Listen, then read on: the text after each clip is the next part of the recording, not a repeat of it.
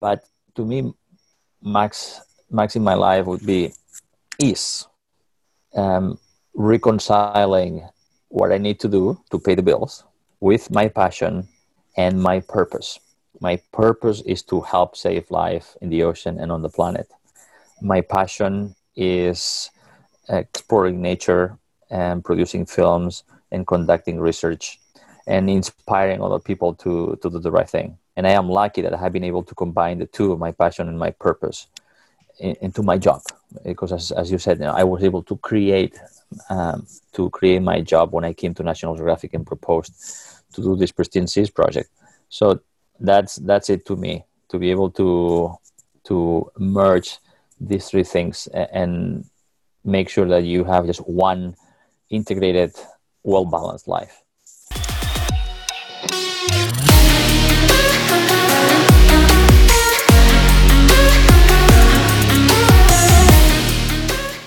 Welcome back to the Max Out Show, where today I'm joined by Dr. Enric Sella, a National Geographic explorer and founder of Pristine Seas, a project that combines exploration, research, and media to inspire leaders around the world to protect the oceans. Enric helped create over 20 of the largest marine reserves on the planet, covering an area half the size of Canada. So Enric, welcome to the show. Thank you so much for having me, Max. I'm super excited to have you. And so before we start talking about the importance of our ecosystem and the economic and health benefits we get from preserving them, I want to quickly dive into your story, because it seems like from a very early age, you've developed this lifelong love affair with the oceans. So can you share with us a little bit about why you started in this field and what continues to fascinate you about the water? I was a little boy growing up in Catalonia, in Spain, in the early 70s, watching the undersea world of Jacques Cousteau. And that was it. I was hooked to ocean exploration since I was a little kid, since I can remember. That's all I wanted to do with my life. I wanted to do a diver in Cousteau's boat.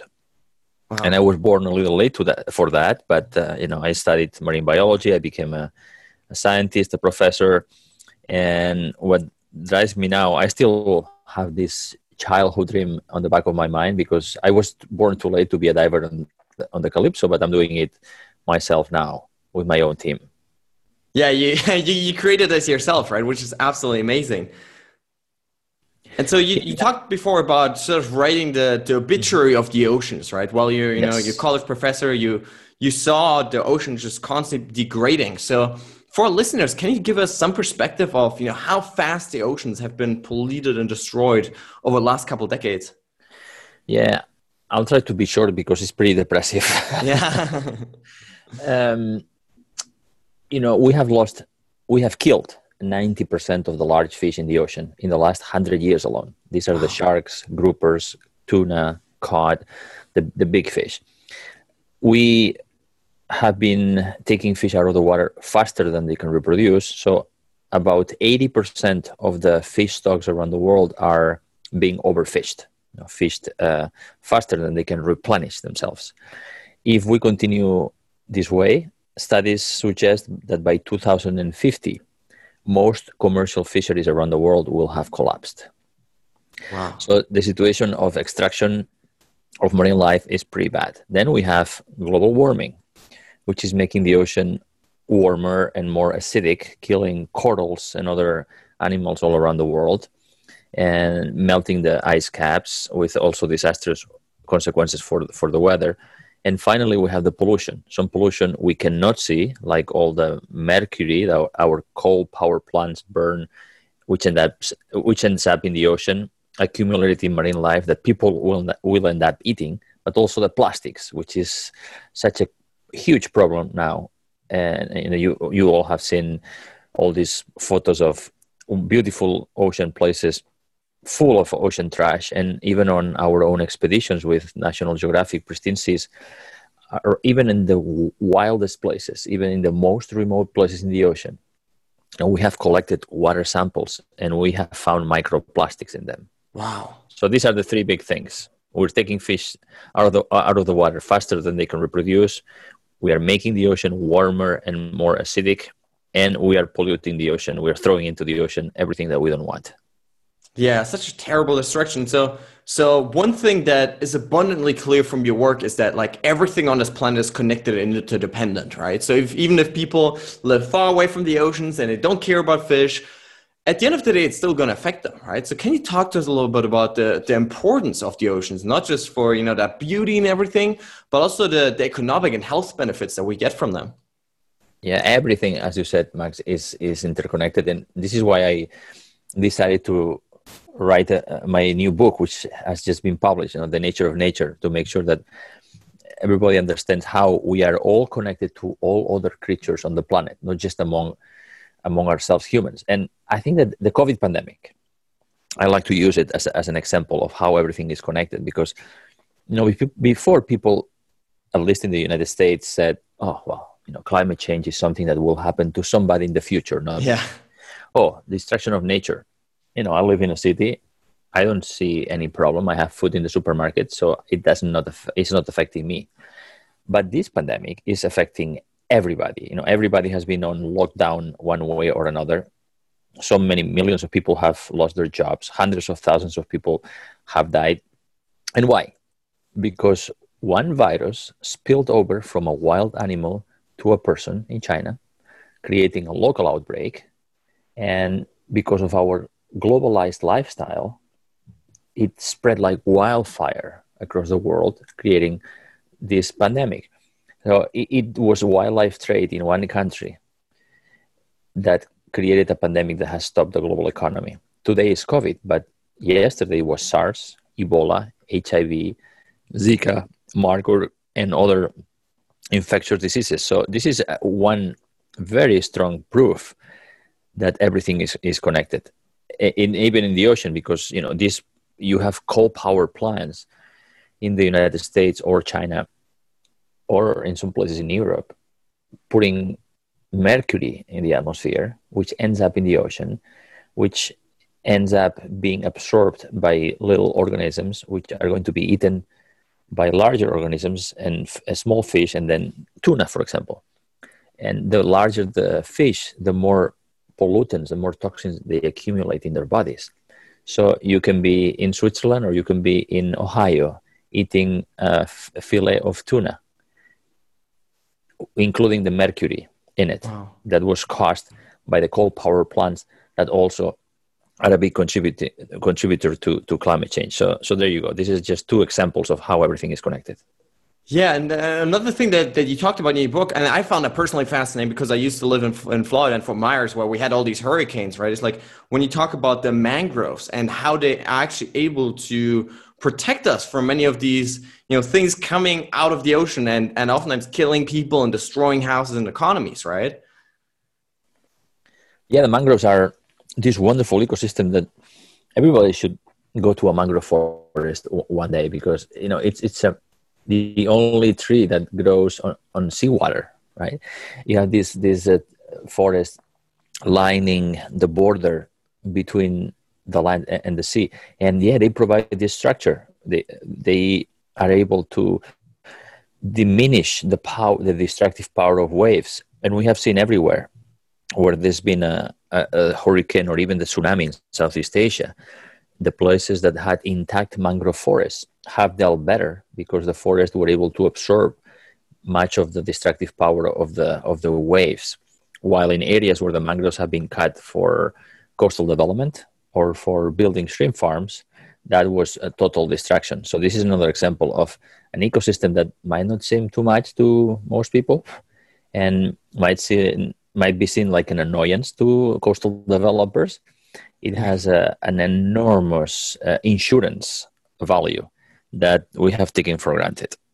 Yeah, for sure. And so to piggyback off of what you said before, I think there is this natural human tendency to downplay things that, or eventual risks that are far removed from us, right? So like when people don't see yet or don't feel the consequences yet, like you said, right? When you're eating that tuna here, you don't actually feel the consequences yet of all of these ecosystems collapsing, but we know that it's going to happen further down the line, right? So do you think that with this whole COVID pandemic and the consequences of destroying nature and all of that becoming more real, more vivid in people's minds, do you think there's going to be like some change in people's hearts and minds?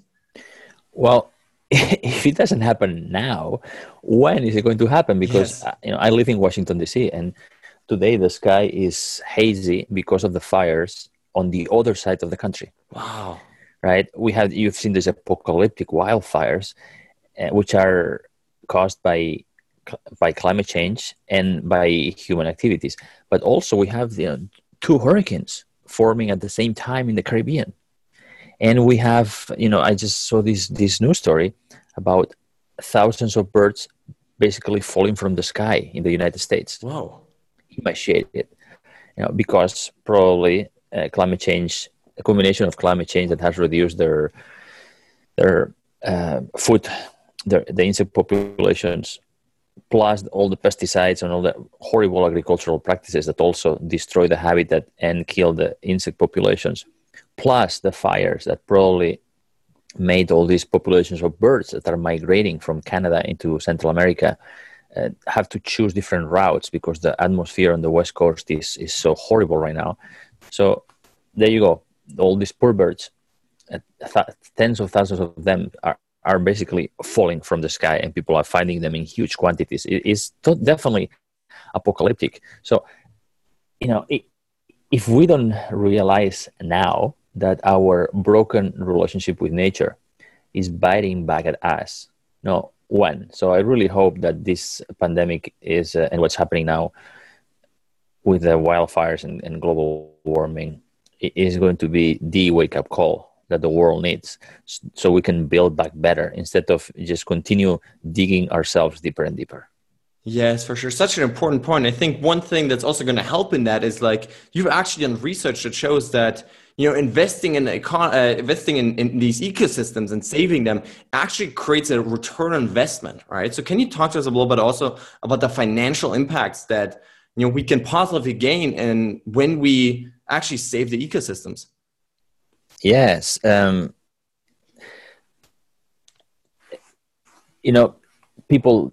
Many people, including some leaders, ask the question, we cannot afford to invest in nature because we don't have the resources. Well, now the world will have to spend trillions of dollars to address the cost of this pandemic, right? How much would it cost to prevent or reduce the risks of the next pandemic? Well, we released an economic report this year that estimated that to protect 30% of the planet by 2030, which is the minimum that science is telling us we should do, would cost about $140 billion per year. 140 billion might seem like a lot, but think about this. It is less than what the world spends today on video games. Right? So put things into perspective. Exactly. So, and also nature, for every dollar that we invest in protected areas, for example, nature would give us $5 in return through tourism or better fisheries around marine protected areas, or other benefits like the value of the coastal protection afforded by the mangroves, for example. And these mangroves also are a great place, a nursery for fish that then are going to be caught by commercial fishermen, etc. So the economic returns of protected nature, of intact nature, are much greater than what we get if we destroy it. Because if we think of a forest, if you cut the forest and you sell the timber, that's it. That's all the value. That's all the value you get from this forest. But if you don't cut it, that forest is producing oxygen, is producing rain, which helps to water crops nearby. It is the habitat for many species of birds and insects that then will go and pollinate our crops. It also absorbs much of the rainwater and affords some protection from floods. It also helps to create soil, which in turn absorbs much of our carbon pollution from the atmosphere, etc., etc., etc. So you have an intact ecosystem that provides all these benefits that we can enjoy. You destroy it, and all these benefits are gone. The problem is that we don't account for all these benefits and the cost of destroying the ecosystems on our balance sheets, right? But if we do that, if we internalize the cost of our activities, then there will be a much more powerful incentive to protect nature, which is our life support system. So what would be wrong with that? Yeah, it definitely seems like humanity has been playing this really short-sighted game, right? Of making quick profits, of destroying the environment to make more money, but over a long run, as you're saying, really the wisest thing, even financially, would actually be to save the environment and protect it, right? And so you've done you talked about really interestingly about how when you create these nature preserves, right, actually biodiversity returns really quickly, right? So in these spots where it's essentially empty now, right, all the fish are gone, and then you let it go for a while, biodiversity comes back really quickly, doesn't it?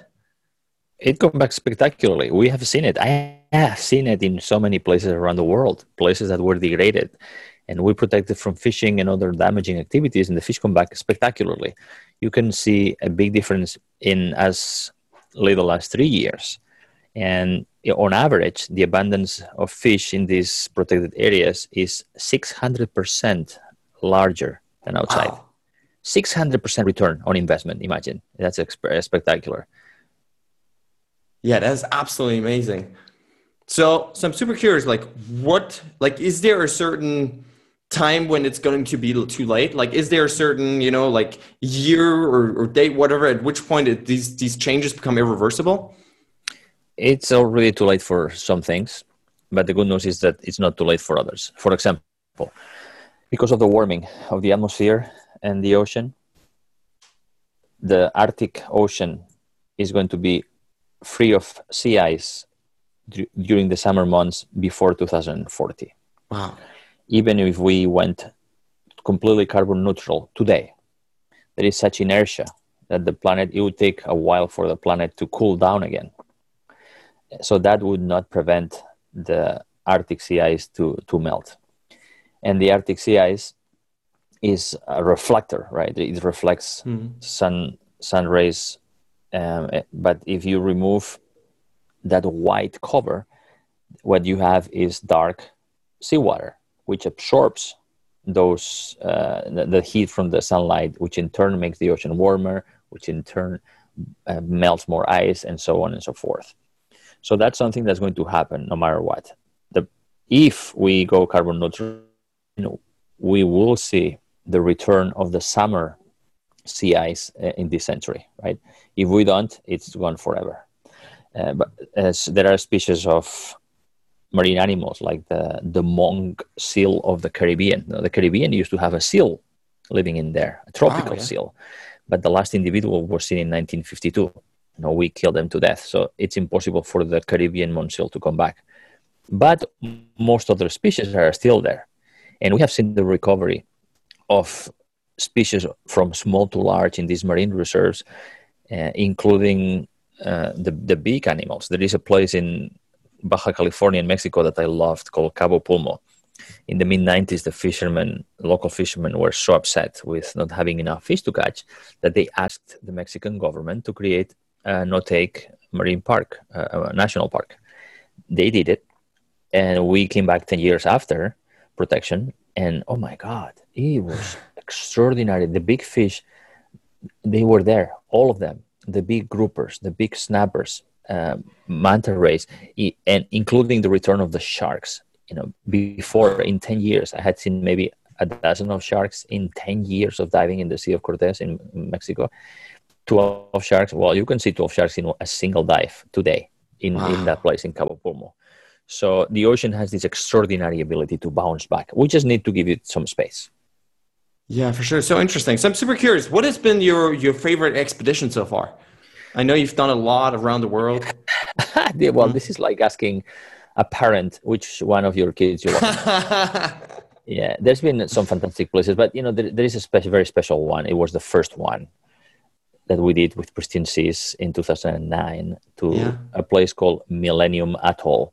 It's an inhabited coral atoll in the South Pacific that belongs to the Republic of Kiribati. And nobody lives there. Nobody ever goes there. So we did an expedition. We arrived we jump in the water, and as soon as my bubbles cleared, I was surrounded by gray reef sharks. Wow. Oh my God, that was the sign. I knew that this place was pristine as soon as I jumped in the water. Right, that's what you expect. If you go to Africa, you expect to see lions and leopards and cheetah. Right. Well, if you go to the ocean, nobody expects to see sharks because we think that sharks are not part of our local ecosystem, but sharks should be everywhere. Almost every ecosystem in the ocean. So seeing those sharks was a good sign. Then after a while, the sharks got bored with us and they went to do their thing. And then we were able to explore the rest of the ecosystem. 80% of the bottom was covered by live coral. The lagoon in that atoll was covered with giant clams of iridescent blues and green. And the lagoon also was a nursery for blacktip reef sharks. So we had these baby sharks about a meter long, just bumping on our legs as we were wading over the shallows in the lagoon. It was one of the most wonderful expeditions we've done in our life. Wow, I bet. And I know you've done, filming projects all over the world. So how can people, imagine that? Like, is it just you and, your team out on the sea for weeks, or how do you guys usually do that? Yeah, so we work in places with people, but also we go to places without people. And these remote areas are uninhabited because they are so remote and they don't have fresh water and they are difficult to get to. And that also is a reason why they are not fished and they are still near pristine. So we charter a boat from the nearest port and we go on expedition sometimes for up to 6 weeks. We Wow. spend 6 weeks camping on top of Baffin Island on the Canadian Arctic with Inuit guides, with local experts. And we were able to see belugas, the narwhal, the unicorn of the sea, bowhead whales, very fat polar bears eating lots of seals as the sea ice was breaking seasonally. We have been in places in the middle of the Pacific, like Millennium Atoll and 4 other islands that are the Southern Line Islands, and 5 of them uninhabited, barely known. And we would go from island to island not knowing what we were going to find. So we have Wow. our team of scientists and filmmakers and our life is to dive, survey, film, and then sleep, go back to it for 5 weeks with 1 day of rest every week, because we do so much diving that we need to make sure that we don't accumulate too much nitrogen on our Oh, yeah. bodies. But yeah, it was what we do now is what I wanted to do when I was that little kid. Yeah, it was like the Calypso adventure, the Cousteau's exploration around the world. Only that now we have a different purpose, because Cousteau wanted us to fall in love with the ocean, and now we want to save it. Wow, absolutely amazing. And it really sounds like you're living that childhood dream. So that's incredible. And I know much of your work is really about inspiring world leaders and governments to change and create more marine reserves. But for our listeners, they're hearing about all of this. What can, we on an individual level do to really help this whole project? Well, there are 2 things people can do. One is something that people can do this year in the United States and soon in other countries, which is vote. Yes, People please. have to vote. Now we've reached a point where we have 2 types of leaders who understand that what the science is telling us, and leaders who only care about the short-term profit, right? At any cost. These are the people who are like they are in the Titanic, in the casino, trying to make as much money as possible after hitting the iceberg. Right? So the environment is on the ballot, really. So people need to vote this year in the United States for the leader who share their environmental values, period. And then something that everybody can do every day, which would be good for the planet and good for themselves, is eat more plants and less meat. In the United States, people are eating too much meat. The human body cannot process so much protein anyway, and much of it is flushed out. We can get all the proteins and the nutrients we need from plants. So if we reduce our animal consumption and had a plant-based diet, we would get all the nutrients that we need. But also, we would require much less land to produce the food that we need, because livestock takes a huge amount of land and a huge amount of water. For example, in the United States, 41% of the land is dedicated to raise livestock. Wow. 41%. It's huge. So we wouldn't need so much land if we ate mostly plants. So some of the land could be given back to nature. So nature could restore itself in these protected areas and produce many more benefits to us than just meat. And finally, livestock is one of the biggest producers of global warming because they burp a lot of methane. Yeah. Huge amounts of methane.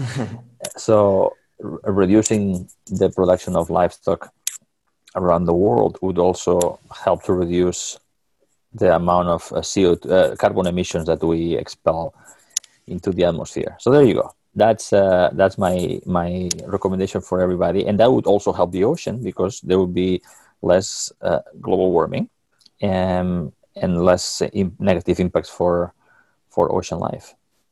Yeah, absolutely love that. So a really personal question here is because my sister just graduated high school, and like many people, I think in this Greta Thunberg world, she's incredibly passionate about saving our ecosystems. So what do you see as the best opportunities for especially young people that maybe just graduated high school, going into college? What do you see as sort of the best opportunities for young people to get involved here and support this cause, whether as a profession or in their free time?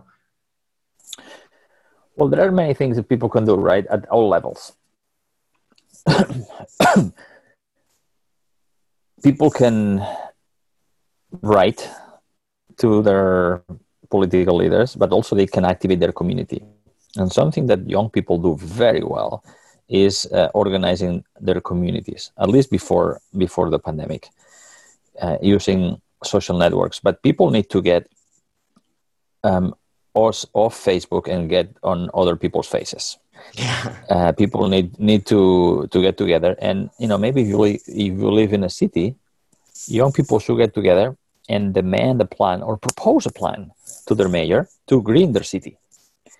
It's been shown around the world that cities with more trees are less hot and people are healthier, and also their mental well-being is better in cities with more green than in cities where it's just concrete. And for pollution control also, trees are wonderful. So young people, if you live in a city, just get together and get educated about the benefits provided by the trees and other plants in cities, and propose to your mayor a plan or demand a plan for greening your city. That's one thing that every young person and living in an urban environment could do, for example. Love that. So Emilia, if you're listening to this, go for it. Now, one thing we love to do on the show is celebrate failures as a stepping stone to more learning, to personal growth. So throughout your career, do you have a favorite failure? Oh my God. I've had so many failures. That's the... yes. At the start of my career,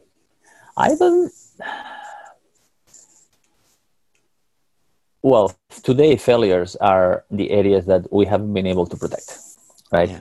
And a failure is that even though with our Pristine Seas project, we have helped to protect 22 places around the world, covering this huge area, the failure, it's only 6 million square kilometers and not more. Today, less than 3% of the ocean is fully protected from damaging activities. And the science is telling us we need 30% of the ocean at least, right? So it's been our failure, our collective failure, not to be able to get more places protected. But when I was a a younger person so long ago. Yeah. I don't think that I, I don't want to think of failure. I want to think of no. There are so many directions you can take on your life, right? And there is the poem of the path not taken. If you take one path, you automatically say no to other paths. If you decide to be a professional musician, you automatically say no to be an academic scientist, right? If you decide to be the mayor of your city, which is going to green your city, then you immediately say no to the professional musician life. So there are many things that, in retrospect, would have done differently. Well, I don't know. I maybe I would have been a little bolder and I would have knocked at Jacques Cousteau's door directly. Now with hindsight, but I am actually very happy with the life that I have lived so far and the path I have taken. If I could do some things differently, maybe I would have started to dive earlier, because when I was growing up in Spain, you could dive only with scuba tanks only at age 18. That was I started diving 32 years ago, right? Wow, yeah. So I waited very patiently, very legally, until I was legally authorized. But if it were today, I would have started much, much earlier, and I would have found a way to do it. Even if I had to go to another country to do it. So that's Just something finding that a way I around. would do differently. Yeah. Love that. Now, before I ask my final question, where can listeners connect with you and your projects online?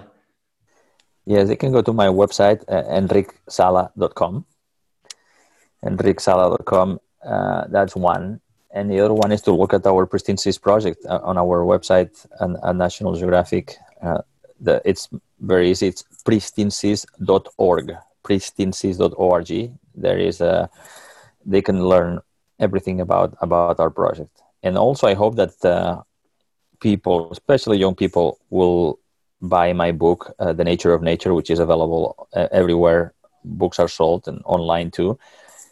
So I wanted to tell through stories, through fun stories of my own discovery journey, my own research, but also stories of other scientists, how we have figured out how 9 million species of plants and animals and 1 trillion types of microbes interact and self-assemble in these wonderful ecosystems that we call forests, wetlands, coral reefs, etc. To provide all these things that are essential to our survival, and why we need to protect this miracle of the world, of life on Earth, for our sake and not for the sake of all other creatures, and why also it makes economic sense. So I hope that that will help with the informal education of the future leaders of tomorrow. Yeah, absolutely love that. Now, to wrap it up, what does it mean for you to max out your life?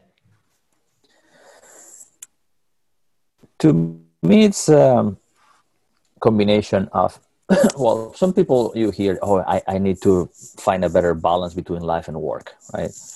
But I don't think there is a difference. No, there is life, period. Yeah. And of course, unless you are lucky to be financially independent, you have to work for a living. But to me, max in my life would be ease, reconciling what I need to do to pay the bills with my passion and my purpose. My purpose is to help save life in the ocean and on the planet. My passion is exploring nature and producing films and conducting research and inspiring other people to do the right thing. And I am lucky that I have been able to combine the two, my passion and my purpose, into my job. Because as you said, I was able to create my job when I came to National Geographic and proposed to do this Pristine Seas project. So that's it to me, to be able to merge these three things and make sure that you have just one integrated, well-balanced life. Absolutely love that. Enric, thank you so much for coming on the show.